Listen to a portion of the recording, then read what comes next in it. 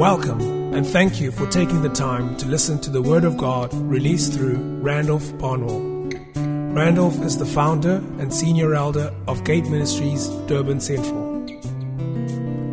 Be encouraged to access free additional resources for your edification at randolphbarnwell.com. Great grace, peace, and mercy from Christ be multiplied to you as you listen to this teaching. Passover, but now we're going to the New Testament, and I'm glad Claire read text from the New Testament relative to Passover. And then I'll read to you a prophecy that was sent to me this morning by Quibus. Listen carefully, because this applies to you. Prophecy to me is a prophecy to us all.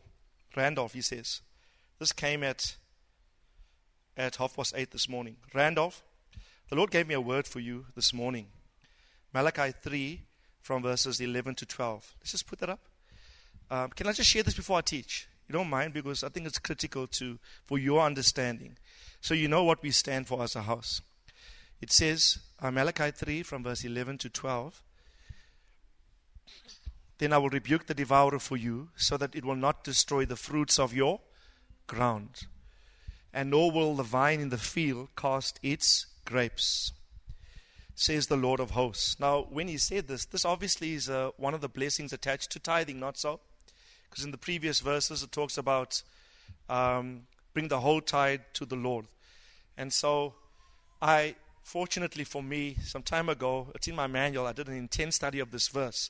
So when I read it, I knew exactly what the Lord was saying. I will rebuke the one that eats away at your resource. The devourer is the one that eats away at your resource. This is a blessing to the tither. You know, when you don't tithe, you think by not tithing and by prioritizing other things, you're going to come out. Little do you know, you actually dig a deeper and deeper hole. And the Bible says in Haggai, you have pockets with holes. Our clothes, it says you have clothes, but you're never warm. Okay? You have grain, but you're never satisfied. So there's a devouring spirit that eats away at resource. So everyone says this is a prophecy to the house. Prophecy to the house is God says God's going to deal with the devourer. Right? He will not eat away at your resource, so that it will not destroy what? It will not destroy the fruit of your ground. And when I read this morning, prophetically, I think it alludes to this. You see, fruit is the outcome of years of toil. A farmer, particularly vineyards, to which is alluded here. A vineyard, they say, it takes a lot of years for the crop to produce grapes, right? It takes a lot of years. It's one of those plants that you need to really attend and cultivate. And God says, I will rebuke the devourer for your sake, so that it will not destroy the fruit that should attend you based upon your years of labor and your years of focused attention to bring this plant to productivity. Right? So God said you will experience the fruit attendant with your labor. Okay? Then he says, nor will your vine, everyone say the vine. So I'm still busy with the vine. Your vine will not cast its grapes, nor will your vine in the field cast its grapes. Some versions say your vine will not cast itself off before the time. You know that when they grow, when grapes grow on the vine, sometimes they have to get the harvesting time very, very precisely accurate, right? Otherwise, a lot of grapes could be wasted by the vine, literally the grapes throwing themselves off the plant before the time. Okay, so there's a lot of wastage. Everyone say no wastage.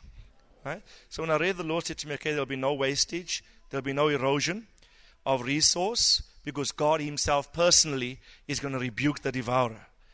You know? When God says, I deal with the enemy on your behalf. Right? If you don't tithe, you deal with the enemy by yourself. But when you tithe, God says, I step in now and I deal with the enemy on your behalf. I rebuke the devourer for your sake. Who would you want to fight the enemy, you or God? Let God fight on your behalf, okay? So that eroding, eating away spirit, God says, I'm going to deal with that.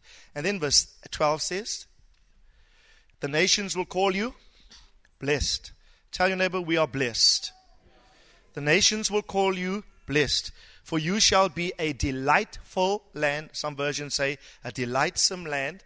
A delightsome or delightful land is one that recruits the attention of others. It is so pleasant. It is so oasis-like in this context. It issues forth such fertility and vitality, refreshment to those. People look at the land and say, wow, it's so peaceful, so restful. We can come here and draw nourishment, repose from. You shall be a delightsome land, says the Lord of hosts. Who promises this? Everyone say Lord of hosts. Right? The Lord of hosts is the one that promises this. In other words, he's the Lord of the armies set for battle. Here's the prophecy. So he says that verse, and then he says this.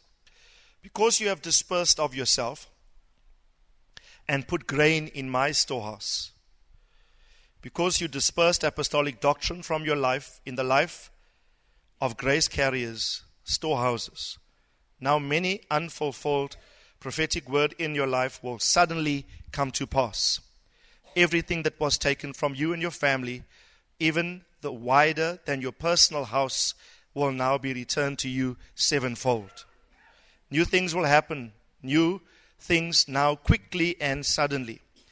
Not planted and worked out because it'll be a sovereign move of God in your life. All the secret desires of you and Renee especially will now come to pass. And I hear the Lord saying, it has been released already in the earth and is being commissioned to be released. And the produce of the fruit of the substance of the earth will come now to you and your entire family. The Lord bless you. It's a very encouraging word, amen? Extremely encouraging word. So I want to encourage you. Enter the produce and the blessing of the Lord. Amen. Last week I shared with you of how that when God led forth Israel from Egypt, he clearly said to them, I now make a distinction between you and the Egyptians. Everyone say distinction. Right? God said, as you go, not even a dog will bark. Not even an Egyptian dog will bark at you. I will silence the dogs to show you that I am the Lord, and I make a distinction between you and the Egyptians. And I shared with you how that we need to be a different person. To be distinguished, to be distinct, there must be distinctives that characterize you and set you apart from everybody else. If there are no distinctives, if you are just the same as the world, and if we cannot isolate you as a son of God based upon peculiarities that are unique to you, if you're just one among the many, then you're not exhibiting a difference. Right? I want to encourage you, exhibit a difference. Show forth. Don't be the same. Don't blend in. You are a son of God, called forth to show his praise in the earth. And it is concerning to me that today, sons of God are not maintaining the difference. We are called to be different. And I don't want to go through all the scriptures, but I read a bunch of scriptures to you last week where God said to the priests very, very clearly, because you priests have not distinguished and maintained your distinctive, you failed even to teach my people the difference between the profane and the holy, the vile and the precious, the wicked and the just. And I want to encourage you. I spelt out a few things last week. I gave you some specific examples of things that are not kosher for sons of God. God spoke to me very clearly while I was in Celebi Piquet. I can't tell you how often this thought came to my spirit. God said to me, Randolph, keep the house refined. For the level of warfare that you are going into, you see, we're going to fight a bigger enemy, even by our relocation. Right? Our mandate is now going to be centralized again. God has given me some aspects that we're going to do in next year that's going to warrant our presence citywide. Listen to me very carefully. We're going to spread this word more vociferously than we've ever had before. But we will also come up then for greater satanic scrutiny. Right? And so the enemy will just not just sit back and let people take his domain. Right? And those that are going to be used need to be pure. I want to stress this. Now, if I smell impurity, I will address you. If I smell impurity. I'm not vindictive. You know my heart. I'm very loving and fatherly, I think. But I'm so concerned now, because when we function at a greater level, we must make certain that within our lives there is rectitude, there is purity, there's a distinction at every single level. Jesus said to Peter, Satan has desired you. Remember? He has desired you. To do what? To sift you like, put you in a sieve. You know what you do for flour? And but Jesus did not say, I rebuke the devil on your behalf. You know what Jesus said to him?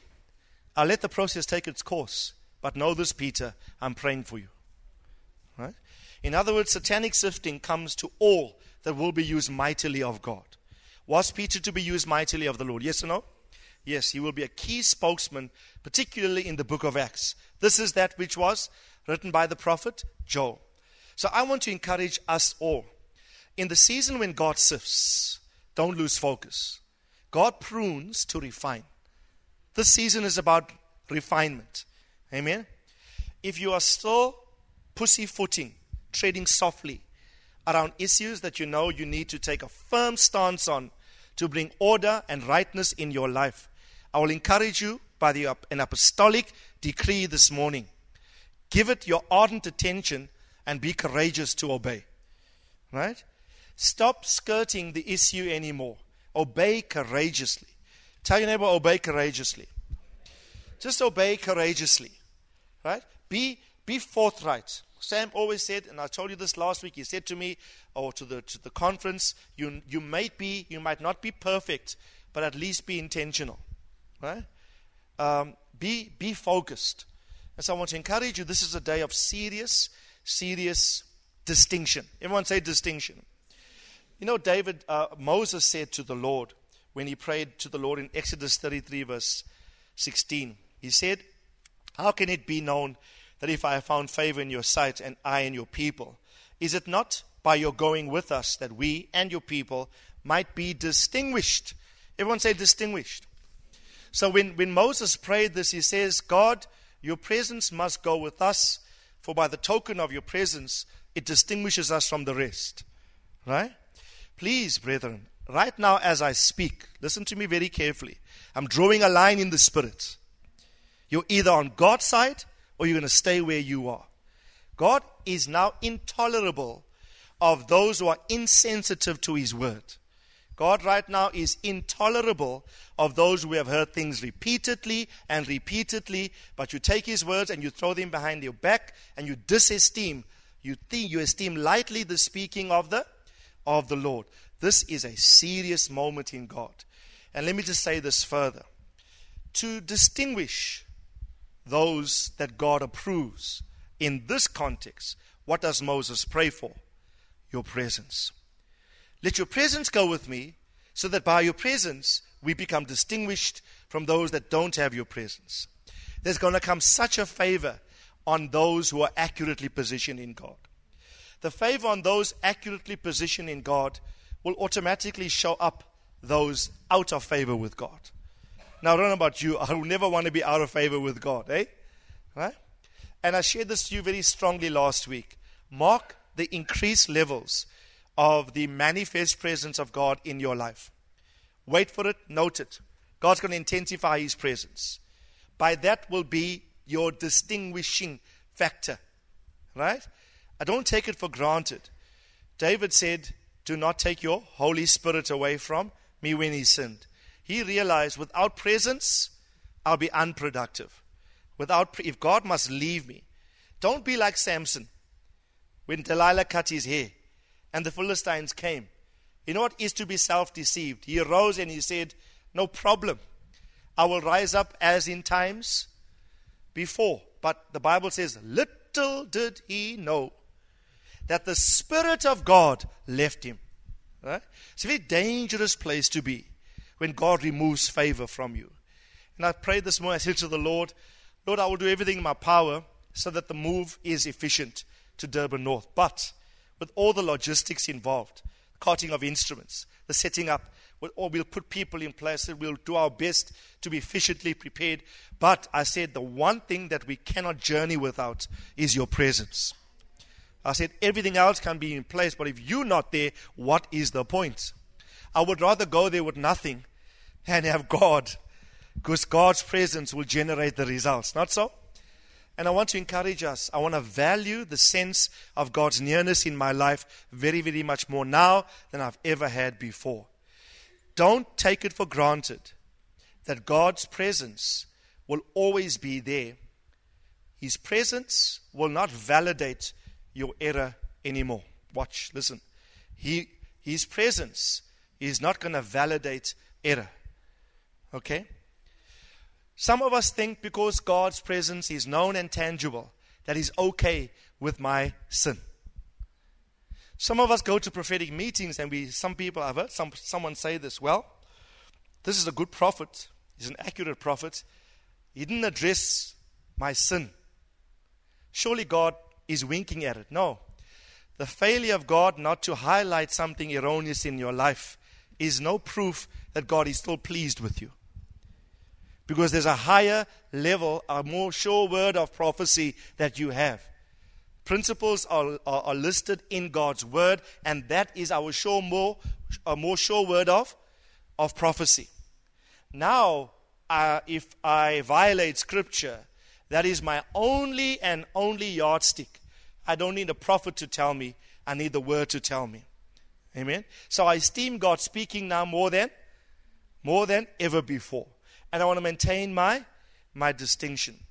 Last week I said to you, God said I think it was the plague of the flies that was sent to Egypt, remember? What did God say to Israel?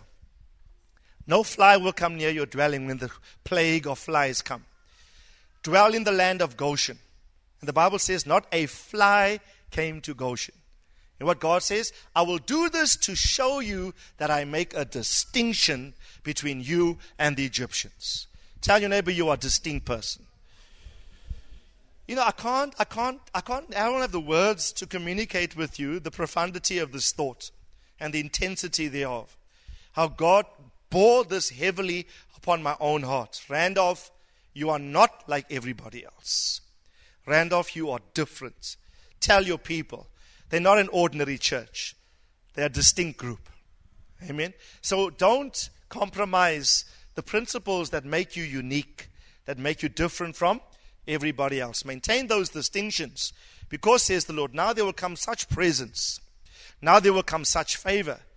And in context where I'm judging everything else globally with flies and other plagues, it will not come near you. And your immunity would be because I make a distinction between you and the rest. I make a distinction between you and others. Amen? So I want to encourage you to uphold the standard. Tell your neighbor, uphold the standard. Please know, in the matter in which you compromise, you will be judged. Hear the word of the Lord. In the matter in which you compromise, you will be judged. Not to punish you, because God is a loving God. Not so? When I say judge, God's judgment is always redemptive. It's never punitive. But because God loves you, He will have to chasten you so that your soul will be saved. The pruning, mark my words now, brethren. The pruning of the Lord, vested in and through the sifting of Satan, is about to increase. But know this, the Lord Himself prays for us, because He wants to see us refined to a place of greater productivity. Amen? He wants to see us refined to a place of greater productivity. For whomever the Lord loves, He chastises and He chastens every son that is born of His. Amen? But never before have I become a man of principle. Never before am I subscribing to protocol, to order, to exactitude, to doing things properly, to doing things God's way. to observing things that would not offend the heart of God. We must be people of purity. Purity is your authority. No purity, no authority in the realm of the Spirit. Amen? Now, I will deal shortly because of time, obviously, just for the next 20 minutes or so, with one particular Passover. It's the first one in the book of John. In the book of John, there are 4 Passovers. Jesus, in 3.5 years, attended 4 Passovers. The first one is found in John chapter 2. Let's turn there. Right? He is the Passover lamb, not so? So the first Passover that he attended is John chapter 2. Quickly. We're going to read from verses 13 to verse 17.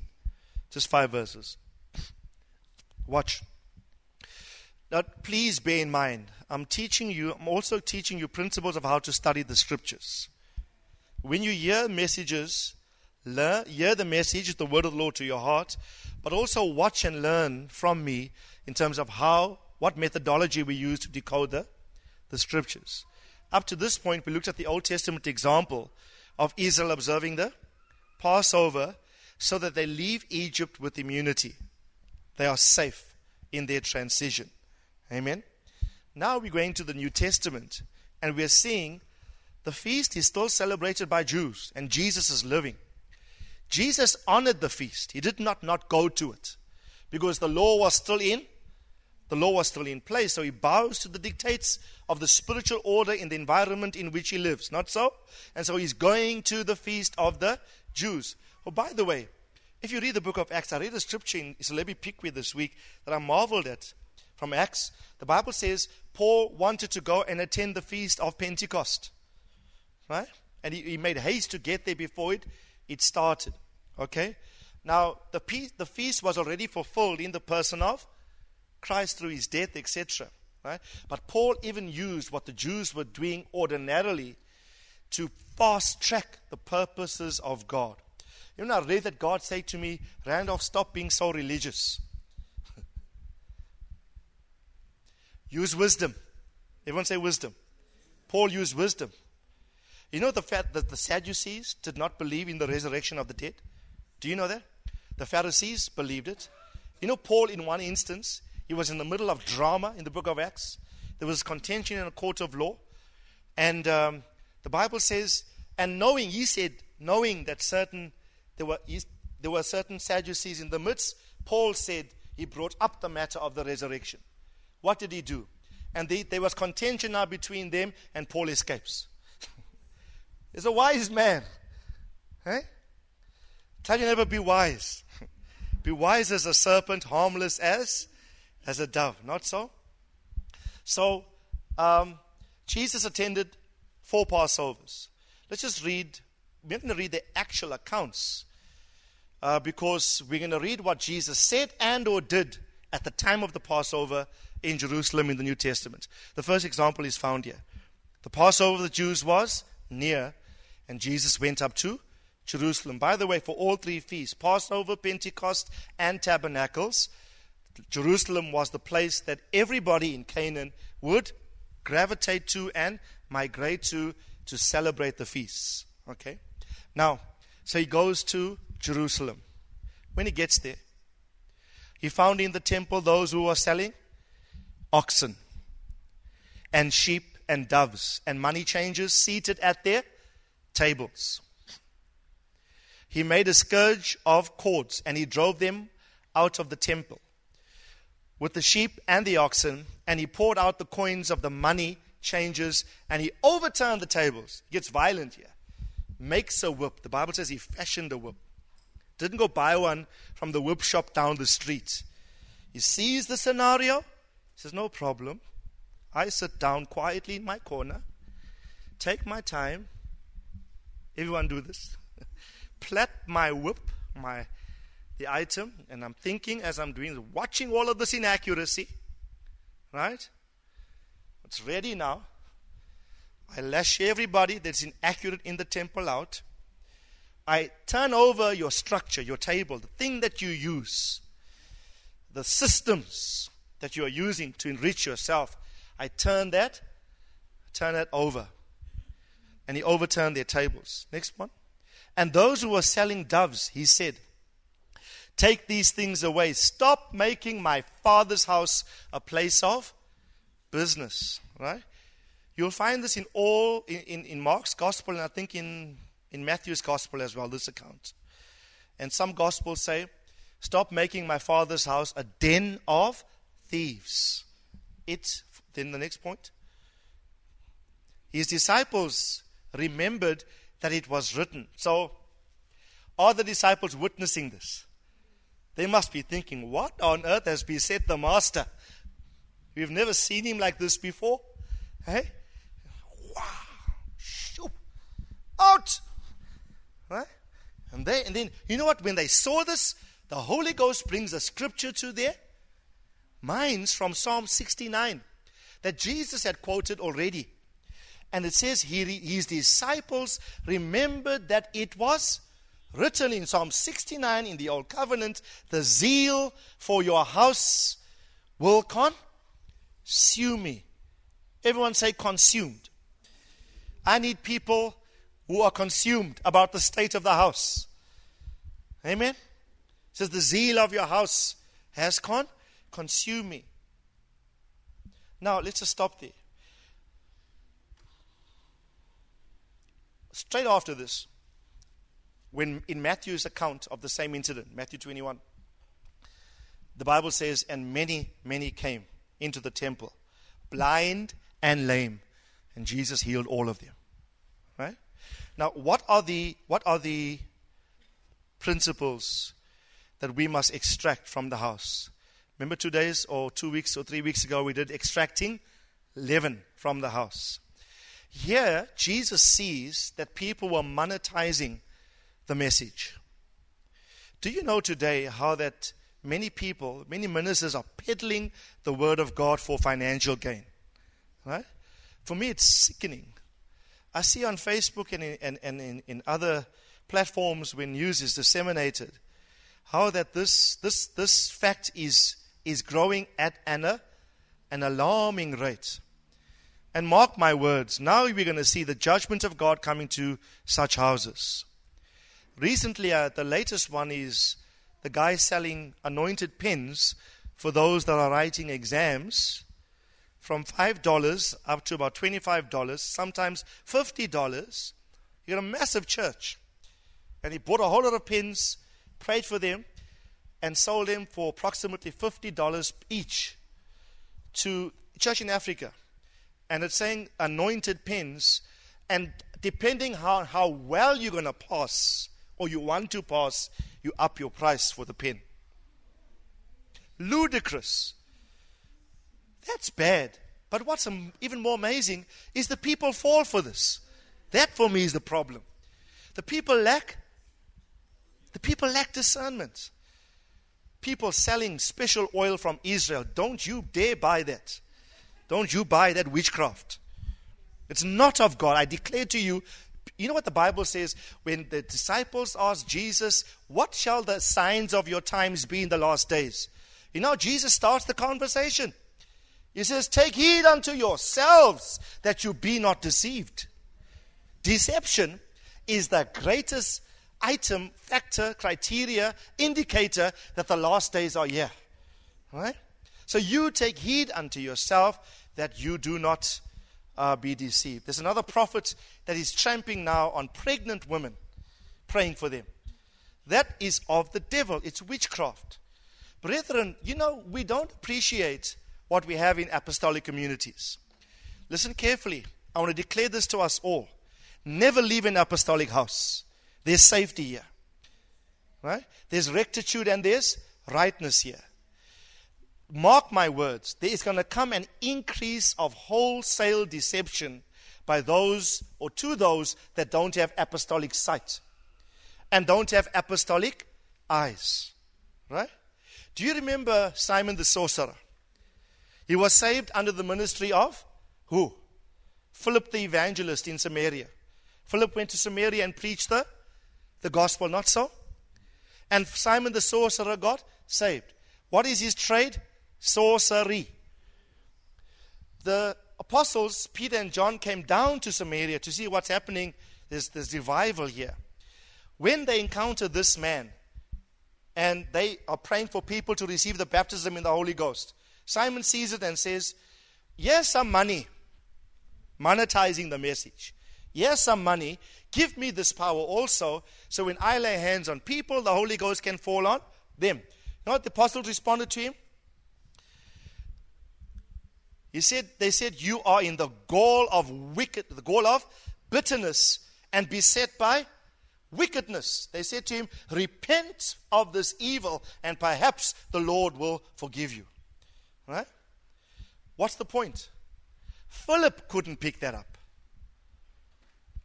Only apostolic eyes picked it up. Not so? When the apostles were present, sorcery was exposed. Amen? Now more than ever before, some of you don't appreciate what I'm saying because you haven't traveled the nations and you're seeing what I'm seeing in some cities. Thank God for what you have, brethren. There is safety here. There's great safety here. And so we're going to speak against any form of deceit or any attempt, listen carefully, to monetize and to enrich oneself personally from the message of the gospel of the kingdom. Our leadership here knows my heart. Those resources, even those CDs you have at the back, cost an average 40 Rand to print one. There's covers to buy. There's a CD itself to buy. There's ink which costs about 300 Rand per cartridge that is used to label the stuff. There's labor involved. And we only, right now at the moment, are charging 20 Rand. What is my aim? I never want to succumb to the temptation to sell spiritual resources to recruit money. Never, ever before. Tell your neighbor it's Passover. You know what I'm declaring to you? I'm speaking as a prophet now. Listen carefully. And I'm saying we will endeavor for as long as we are able to do to make when we start writing books and manuals and publishing them, we will keep the sale of it as minimal as possible, simply to recover production costs. But we will never use that to make profit to enrich ourselves. Amen? As far as possible, we will make it freely available. We are going to get there. I long for the day to be in a conference of about 5,000 people, and we've just produced resource, and we make an announcement. Everyone, as you leave the building, take one. No charge. Wouldn't that be a glorious day? So now we don't even write books to enrich ourselves. We do it simply to spread the message. Hallelujah. But it means that you must give more so that can happen. Hallelujah. Bless the Lord. Don't use the house for personal gain. Don't use the context of the house of God with the focus on what can I personally get out of it. If you belong to this family, invariably you will be blessed. Invariably you will be personally upgraded. But can I speak to you of a shift? Everyone say a shift. I want everybody now to come to the house with this mindset. I'm going to come privately to enrich everybody corporately. I'm going to come personally to bring good to everybody corporately. I'm not coming to see what can I get out of this for myself and my family. But I come here with the mindset that I want to upgrade and be a blessing to everybody corporately. Amen. Now, I've appealed to you concerning this in the past. Brethren, now that we're going to Durban North, this imperative is going to become all the more important. There will probably be visitors. I always say this to you. Visitors must take priority. That's all. You see someone in the building, they become the priority. Go to them. Hi, how are you? My name is Lillian. What's your name? Where do you come? Welcome. You know, those little things make such a huge impact upon the person. Now, by those little things, what are you doing? You are saying, I'm living not unto myself. I'm in a house with a spiritual father. I'm a spiritual son in the house. I'm going to build God's purposes vested in and through the house. Not so? So I will build the purpose and the vision attendant with the house. So I want to encourage you, if your only purpose here is to showcase yourself or to see what can I get from this environment, you have the wrong spirit. You have to come to living selflessly unto another. I want to say it again. Live selflessly unto another. That is the position of humility. That is the position of Christ. Paul said, I will suffer all things for the elect's sake. I will suffer for even Paul's sufferings, he says, if I suffer and my suffering is bringing benefit to the elect of God, I don't mind doing it. I will suffer for the elect's sake. Amen. Now, thirdly, Jesus said when he drove the money changers out at this Passover, the culture of the house is being preserved. Please, I want you to understand this. If you're taking notes, you must take that down. At this Passover, the culture of the house is being preserved. The culture of the house was being abused, not so? The purpose of the house was being abused. Jesus said, it is written, the zeal for your house has consumed me. Is Jesus full of zeal? Yes or no? Come on, talk to me. Yes or no? Is he full of zeal? Yes, he is full of zeal. Now, I need to explain zeal to you. Just quickly. Let's look at where this is quoted from. Look at Psalm 69 and verses 8 to 9. That verse is a quote directly from Psalm 69. And in reference to where it's quoted, he says in verse 8, before this is quoted, he says, I have become estranged from my brothers, and I am an alien to my mother's sons. Right? Notice the context. I have become estranged from my brothers, and I'm an alien to my mother's sons. And then the next verse says, for the zeal, for means because, right? So why am I an alien even to my own brothers? Why am I a stranger even to my own brothers? Why? It's because the zeal of your house has consumed me, and the reproaches of those who reproach you have fallen upon me. Not so. So I want to encourage you, listen carefully. You will lose many friends, associations, even family sometimes, when the zeal for God's house consumes you. You know why? If your brother violates the principle of the house, the zeal for the house cajoles you, fires you up, more to maintain the standards of the house than to please even a brother. So when the brother violates the house, you overthrow the brother's money table, drive him out, because you are more concerned about principle rather than by sentimental attachment. Amen? What did Jesus say? Have I not come? I've not come to send peace. He said, but I've come to send a sword. I've come to set a brother against his sister, a brother against his father, etc. In context, he was talking about there will be that strife within the context of anyone who ups for upholding standard rather than to please men. Amen? So I want to encourage you. Everyone say zeal. I'm trusting God. I said to the Lord, I'm starting this, Lord, give me greater zeal. Not just for your house, for this house, even for my spiritual father's global house. Let the zeal for your principles in the house, let that eat me up. You know the word zeal in the Hebrew? It means let it eat me up. Let it override me.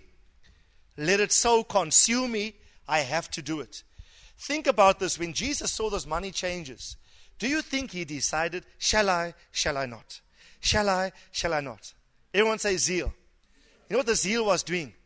Something was eating Jesus up. He's saying, my Father's purpose, my Father's house, my Father's will, my Father's culture is being abused. It's being violated. So I act to drive out that element. Listen carefully. He's not driving out people. He's driving out principles that should not be in the house of God. You know what a true son to a father does? Any true son to any father, if he sees the house of his father, its culture being violated, he will step in to correct it. Even if it means he must offend a brother, but he would rather be an alien to his brother and be faithful to the zeal of his father's house. Amen? So ask your neighbor, are you prepared to offend a brother? Now please don't go out willy-nilly offending people. We don't offend anybody, or at least we try not to. We don't offend. The truth offends. I always say to people, don't offend even by your manner, but just speak the truth quietly and let the truth offend. Amen? And so I want to encourage you. I'm more passionate. I said to the Father, the Lord said to me, Randolph, can I entrust you with the culture of my house? Can you preserve its flavor? Can you preserve its temperature? I saying to the Lord, give me a zeal. Give me a fresh zeal. Let something eat me. You know, you've heard the term, hey, that thing is eating her up. You know, you speak like this. Maybe it may be the bitterness or the offense or the anger. It's eating them up. What about the good now eating you up? Have some passion. Have some priority for God's things. Amen? Have a zeal for the house. When Jesus saw the house being violated, he said, no way, Jose. Right? Fashion my whip. And you know what? His intention, by the way, his intention was this. He said, it is written, my Father's house will be called a house of prayer for all nations. Everyone say, it is written. Now, here's the thing. Don't just go around driving people out. You drive people out because they violate what is written. The Word of God is the premise from which anybody with zeal for the house functions when he sees the house being violated. Amen? It's not your personal opinion. It's basically the principles of the Word of the Lord. And the Lord spoke to my heart and said this, Randolph, your house is going to a new platform. There's going to be the beaming forth of a new message on a far greater level. Do not be afraid to establish the principles of the house. Let the zeal for my house consume you more than your desire to please men. You will even lose brothers and be alien to your mother's sons, as it says there. For the zeal of my house will consume you. But he said this, so long as you function from the premise of it is written. It is written, my Father's house will be called a house of prayer for all nations. But you are making it a den of thieves, a den of iniquity, of wickedness. Amen. Tell your neighbor, clean the house. Appreciate what Claire shared this morning. Clean the house. You know, I trust, how many of you are experiencing the personal fire of the Lord? The refinement. You know, I'm so scared of God these days. Scared in a good sense. I fear God. I have a reverential respect for Him. I will not violate His principles now easily because I fear Him. The Bible says our God is a consuming fire. Hebrews chapter 12. Our God is a consuming fire. He fashioned a whip. It's a house of prayer for all nations. Now, everyone say zeal. Let me just leave this thought with you before we close. Just watch. Zeal, the word is quina in the Hebrew. Quina, Q-U-I-N-A-H. Quina. Everyone say quina. Right? Quina literally means this, to be jealous or to be envious on behalf of somebody. Right? To be jealous or envious. And you know, whenever jealousy or envy besets someone, strong emotion affects that person. Because they see that, and on whose half are we jealous for? On God's behalf. So we're going to see His purpose reestablished in the midst of us. Now, in Isaiah, I want to read a scripture that we know very, very well. Isaiah 9, verse 6 and 7.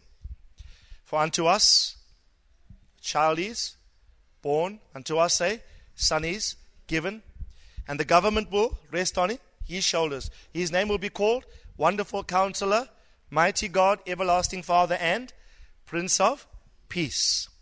There will be no end to the increase of His government or peace on the throne of David and over His kingdom, to establish it and to uphold it with justice and righteousness from then on and forevermore. Watch, the zeal of the Lord of hosts will accomplish this. Whenever this word zeal is used, it always indicates intense focus to get a task done. Intense fervor, if you would. Intense energy to get the task done. How many of you knew Isaiah 9 verse 6 and 7? We know it more or less, eh? Unto us a son is born, the government will be on his shoulders. At the end of his government and of his peace there will be no end. But few of us quote this last bit. The zeal of the Lord is going to accomplish the fulfillment of this prophecy. Amen? Do you know God is very zealous to accomplish the fulfillment of prophecy? More zealous than I think what we are. Right? But I want to declare this to you. I want a zeal like the Lord has a zeal. I'm saying, God, give me fervor. Give me focus. Give me vision. Give me energy. Give me drive. Give me a step. Spring in my step. I want to have such divine energy. It's called grace. Everyone say grace. Right? I want to passionately fulfill the task for which God has called us. What accomplishes the fulfillment of that prophecy? The zeal of the Lord who is in charge of the armies of Israel, Lord of hosts. He will accomplish this prophecy. You know, I want to encourage you, brethren. We are moving now to Durban North. I want to pray for you shortly now. We need zeal, passion. And I want to say, have an energy that you've never had before. Have such a desire and willingness to work that you've never had before. You know, there's an amazing scripture in the book of Nehemiah, when Nehemiah was called to rebuild the wall, and he informed certain people of the intent of the Lord. And you know, when they started the work, the Bible says, and the people had a mind to work. Amen? Tell your neighbor, have a mind to work. And the people have a mind to work. And I want to encourage you. Everyone say up. Do this, say up. Right? You know, my frequency is already here now. I came back thoroughly exhausted last night, but I sat up until about 11 to do certain things, certain administrative tasks, waiting upon God. Why? And you know what I'm praying for now? I'm saying, God, I'm physically exhausted, but give me grace even to do this. Let your grace even take me beyond my physical fatigue. Because there's something to be done. Elijah outran Ahab's chariot. Brethren, trust me. Listen carefully to what I'm saying now. Trust God that He's going to give you a grace that's even going to affect your physicality. It's going to affect how you function and the things that you are able to do in a short period of time. Everyone say zeal for the house. Right? And I want to encourage you, if your posture is toward the house, there's going to come an attendant grace to get the job of the Lord done. Amen? You will do more now than you've ever had before. So your Father in the Lord is going to a new level in terms of intensity. The fire is burning. The fire is aflame. If I could come there to each of your chairs privately and pray, if this were possible, Lord, just impart new fervor, new desire, new zeal. I want everybody to be on the same page as I am. Amen? I want to encourage you, be focused. God's going to expect our work ethic and our efficiency to go to a new level of excellence. Amen? A brand new level of excellence. Brethren, can you hear my heart? I want everybody op your pos. Is that the right Afrikaans? Op your? Is that like on focus? Op your pos. Okay? Focused. Do you know, let me read one more scripture to you. Are you faithful? Yes or no? Are you faithful? Hebrews chapter 3, just quickly. Hebrews 3, verse 1. Therefore, holy brethren, partakers of the heavenly calling, consider Jesus who? The apostle. Is Jesus an apostle? Does he like his name Jesus? Yes. He doesn't call himself Apostle Jesus. He calls himself Jesus Christ. I said this to the guys there, they chuckled. Because we really hit the thing of titular authority at the place there. Right? So, right, he's called, consider Jesus the apostle and high priest of our calling. Verse 2, watch. He was faithful. I like this verse about the Lord. Was Jesus faithful? He was faithful to him who appointed him. How? How was Jesus faithful to his Father in his apostleship and high priesthood? He was faithful as Moses was faithful in all his house. If you're taking notes, the reference that is quoted here is Numbers 12 verse 7, where God says concerning Moses, He said this to Miriam and Aaron. Remember they complained against Moses and the leprosy beset Miriam? God said, how dare you challenge my servant Moses? I speak to him face to face, and he is faithful in all my house. Tell your neighbor, it's all about the house this morning. Now, can I ask you this, brethren? From my heart, you know that I will do anything for all of you. You know, some of you, how I've walked with you through some of the most serious challenges of your own life. You know, many of you, how that God has come through for you. You know that you can rely on Renee and I. You know you can come there any time of the day. We will inconvenience ourselves to make sure that you come through your trial. You come through your suffering. All I'm asking, reciprocate. Not to us. Reciprocate to the Father. In a context, all I'm saying to you, if this context has benefited you, has blessed you, has facilitated growth, all I'm saying is, thus says the Lord, we're now going to a more centralized position, and there's a will attendant with there. Now the Lord says, now become more faithful in the house to fulfill its mandate. But the Bible says in the next verse 3 quickly, for he has been counted worthy of more glory than Moses. Christ had got more glory than Moses. Just by so much, the builder of the house has more glory than the house. And Christ is the builder. Next verse. For every house is built by someone, and the builder of all things is God. Now, next verse. Now Moses was faithful in all his house, but how? As a servant for a testimony of those things which were to be spoken of later. But verse 6 says, but Christ was faithful how? As a son over the house. Whose house are we if we hold fast our confidence? Watch. The difference between Moses and Christ in this passage is this. Both men were faithful, but the faithfulness of Christ, its glory exceeds the faithfulness of Moses, because Moses' faithfulness, it says, was a testimony of those things to come. He was setting a pattern. He was the shadow. Christ was the real deal. Moses was the type. Christ was the fullness of the thing that Moses embodied. So in comparing the two individuals, the writer of the book of Hebrews says this, both faithful. But one man is faithful as a servant. The other is faithful as a son. The one is faithful as a servant in the house. But Christ is faithful as a son over the house. You see, a servant in the house got no vested interest in the estate of the father of the house, because there's no relationship between servant and the father. But if you are a son in the house, you have vested interest. And in your faithfulness, you don't just function faithfully as I'm a member, so let me support. Let me do what I can to support the father. No.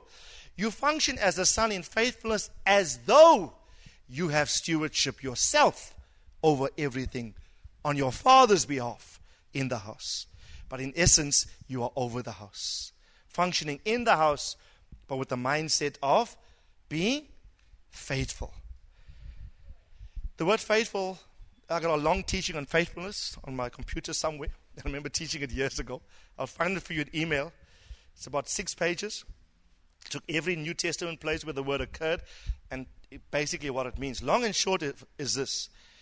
It means trustworthy, reliable. Can you be depended upon? Amen? Can I ask you a question? This is more than a sermon. We're talking business now. Amen? Can I ask you a question? Can we rely upon you? Are you here simply to derive personal benefit for yourself? But have you come with the mindset, I will come not as a servant, I will come as a son to fulfill the mandate of the Heavenly Father vested in and through this. I don't come to function like a servant in the house. I'm functioning, but my mentality is I'm a son together with my father functioning over the house. Amen? Let me just say this, brethren. When you function in this manner, there will be great and tremendous reward. The zeal of my Father's house has consumed me. Let me close by saying this. What did Jesus say? The house must be characterized by what? Prayer. Everyone say prayer. I want to encourage you. I've never enjoyed praying more than I have been recently. Saturate the place in prayer. I will encourage you to attend the prayer meeting on Wednesday because we're going to pray through some stuff. Please fast Tuesday, Wednesday, and Thursday. Fast seriously. Pray privately. We come together Wednesday. We continue praying. Hey? We're going to baptize this move in fervent prayer. Amen. So I want to encourage you. What do you know what prayer does? Prayer is the means through which heaven comes to earth. When you pray, say, Our Father which art in heaven, hallowed be thy name. Your kingdom come, your will be done on earth as it is in heaven. Prayer is the means or the medium through which the will of the Father in the heaven comes to rest on the earth. And I want to encourage you, don't neglect your prayer life. You know you're in serious spiritual trouble when you're not praying. For then you're not bringing to bear heaven's dictates to bear upon your earthly situation. Amen. I know that prayer is an apostolic principle. All the apostles are talking about it now. It's an apostolic principle that's going to be restored. Apostles' doctrine has been fellowship, breaking of bread, and now the fourth pillar is going to come back to solidify and anchor what God is doing. Amen. It's amazing. People can gossip for 30 minutes but can't pray for 3 minutes. You say, brother, pray. You find your mind wandering. I'm not talking about a corporate prayer meeting. I'm talking about praying by yourself at home. Can't focus. Don't know what to say to the Lord. And I want to encourage us, have a spirit saturated, baptized in strong prayer. Amen. Pray always. Pray much. Amen. Are you responsible right now? How many of you are responsible for another one's presence here? In other words, through your effort, somebody came and became a part of the house. If everyone gets one more, the church grows and doubles overnight. Literally doubles overnight. Everyone say viral and visible. The thing can go viral and visible overnight. Amen. So I want to encourage you. Everyone say zeal. Zeal for my Father's house. Thank you for your confirmation. Our hearts tremble before you at the thought of doing your will.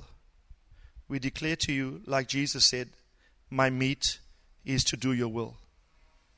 Your will is my fuel. It's the only thing that sustains me and keeps me alive is to do your will. I pray that for the house this morning. Our sincere desire is to honor you in all that we do and say. And even now, loving Father, I ask that you would grace us with such resource. I ask, give us desire. Let the zeal for your house consume us again. Everyone just lift your hands very high to the Lord. Just want to pray this prayer of impartation. I won't come to you personally because of time, but Father, I pray, restore the zeal, some of us that we once had. Give us back renewed zeal and a fervor that is set on a task. Just like you were intent to make the child born and the son given, that the increase of his government and peace there will no end. And you said, Father, your zeal will accomplish it. Give us that zeal that you have imparted to us now in the name of the Lord Jesus Christ. Override our tiredness, override our weakness. Take every excuse away. We enlist now, Father, to be used mightily by you. The task is so magnanimous, it's so big. But Father, our eyes are upon you. It is you that we depend upon. I pray great grace be imparted to every life, every mother, every father, every child. May the zeal for the house of the Lord consume you. May it eat you up inside and drive your internal system. May it motivate you. And now, loving Father, I pray, send the resource. Make a distinction between us that serve you and those that do not serve you. I pray blessing on the entirety of the house. I know that there are many, many voices of scandal presently, even concerning our move in the city.